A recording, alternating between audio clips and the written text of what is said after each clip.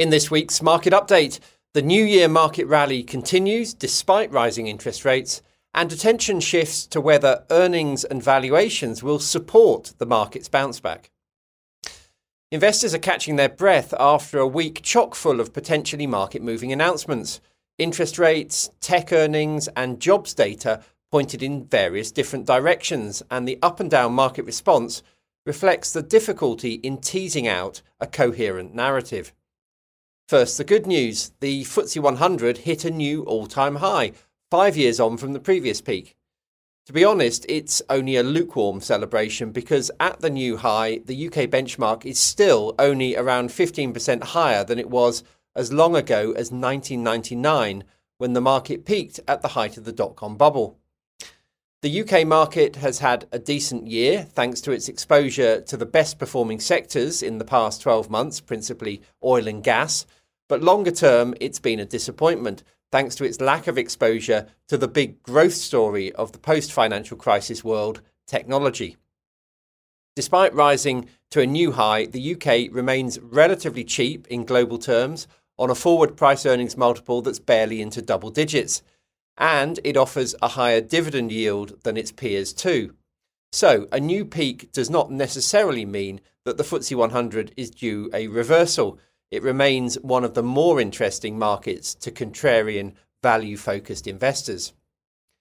Elsewhere, the New Year rally in markets continued into February as investors adopted a glass-half-full view of last week's interest rate hikes.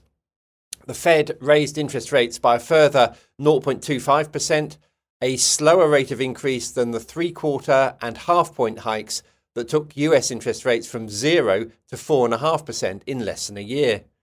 On this side of the Atlantic, rates in the UK and in the Eurozone both rose by half a percentage point as our central banks played catch-up with the Fed. But investors have already started to look through the current rate hiking cycle to an expected peak in rates this summer and a hoped-for retreat from monetary tightening either in the second half of the year or in 2024. Whether that trajectory materialises is key to whether the markets have moved too far too fast since last October's low. Central banks continue to make the case for higher for longer rates, so the market's insistence that the peak is near looks increasingly at odds with policymakers' intentions. It also looks at odds with the evidence from the labour market, which in the US in particular looks to be red hot. Jobs data on Friday showed more than 500,000 jobs were created in January, way above the 185,000 that had been expected by economists. The unemployment rate at 3.4% is at a 50-year low. The strength of the US labour market suggests that the Fed will not be in any hurry to lower interest rates. While it's slowing the pace of increase, it's likely to adopt a wait-and-see approach for the rest of the year to see whether its cumulative hikes to date are having the desired impact on the economy. The picture is complicated by the fact that other parts of the economy are nothing like as buoyant as the jobs market. Retail sales, for example, are sluggish and the housing market is in retreat. Over here, it's a similar story. Strong jobs market, worryingly fragile housing market. The markets are confused too. The stock market fell back on Friday in the US, but it still ended up higher on the week. The S&P 500 fell by 1% on Friday, but was up by 1.6% on the week. The Nasdaq was up 3.3% on the week, despite slipping 1.6% on Friday. Meanwhile, bonds, which had risen strongly on hopes for an end to the tightening cycle, went into reverse. The yield on bonds jumped on Friday's strong jobs data, pushing prices lower. So, looking forward, the key question is whether this is as good as it gets. Is the rally since October just the latest in a run of failed breakouts during a bear market that began just over a year ago and which has been punctuated by strong but ultimately doomed rallies? The answer to that question is not straightforward because history shows that the relationship between economic cycles, the ups and downs of corporate earnings, and the direction of the stock market is extremely variable. In the long run, markets track the direction of earnings, but in the shorter term, the situation is much less predictable. The usual cycle looks like this. First, the market and earnings are both rising. Then the market predicts a fall in earnings and declines while earnings are still on the up. There's a period when both the market and earnings are declining, and finally investors look through the gloom and the market turns up even though earnings are still falling.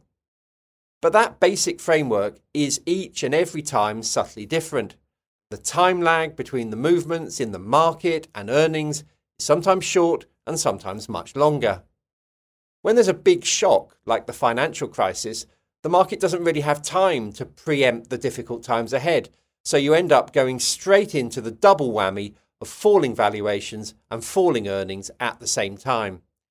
In 2008-2009, that led to a more than 50% decline in only a year or so. But if you go back to the early 1970s, you get a very different picture. Valuations fell while earnings still looked strong, but the central banks were tightening policy and that spooked investors. However, the arrival of recession coincided with the end of monetary tightening and the market took off in anticipation of recovery. In some ways, that looks much more like what's happening today, and it's why some investors think that the October low might be the actual low for this cycle. Sometimes you just get a very mild slowdown and the market never really stops rising. That was the case in the early 1990s. The pandemic was another example of a shock which quickly resolved itself, allowing the market to get back on an upward trajectory even while earnings briefly fell.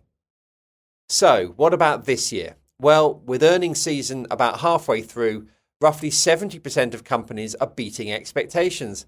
That sounds good, but the reality is that forecasts are coming down quite quickly. Estimates for 2023 as a whole are now in negative territory, having been flat for a while.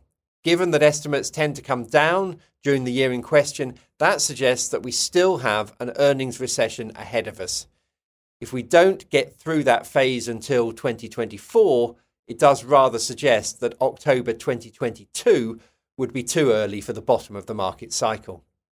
And that in turn argues that we're likely to revisit the bear market low point once or twice this year. It feels like investors shouldn't be chasing the current rally for fear of missing out on the next bull market.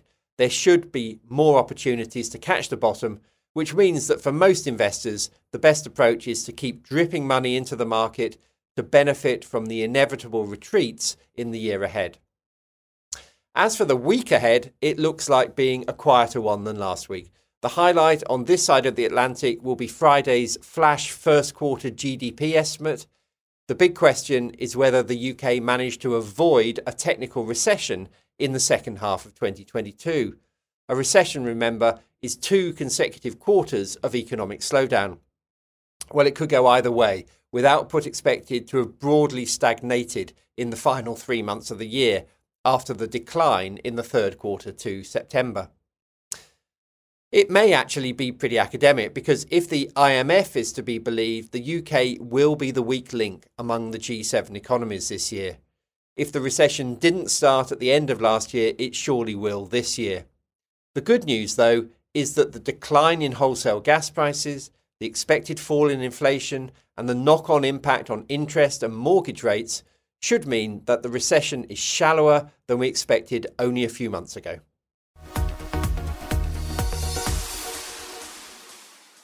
Please be aware the value of investments and the income from them can go down as well as up, so you may not get back what you invest.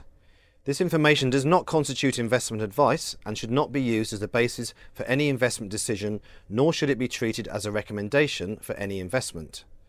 Investors should also note that the views expressed may no longer be current and may have already been acted upon. Reference to specific securities should not be construed as a recommendation to buy or sell these securities and is included for the purposes of illustration only. Fidelity Personal Investing does not give personal recommendations. If you are unsure about the suitability of an investment, you should speak to an authorised financial advisor. This podcast may not be reproduced or circulated without prior permission. It is meant for UK residents and does not constitute an offer or solicitation in any jurisdiction in which it may be unlawful to make such an offer or solicitation. No statements or representations made in this podcast are legally binding on Fidelity or the recipient. Issued by Financial Administration Services Limited, authorised and regulated in the UK by the Financial Conduct Authority. Fidelity, Fidelity International, the Fidelity International logo and F symbol are trademarks of FIL Limited.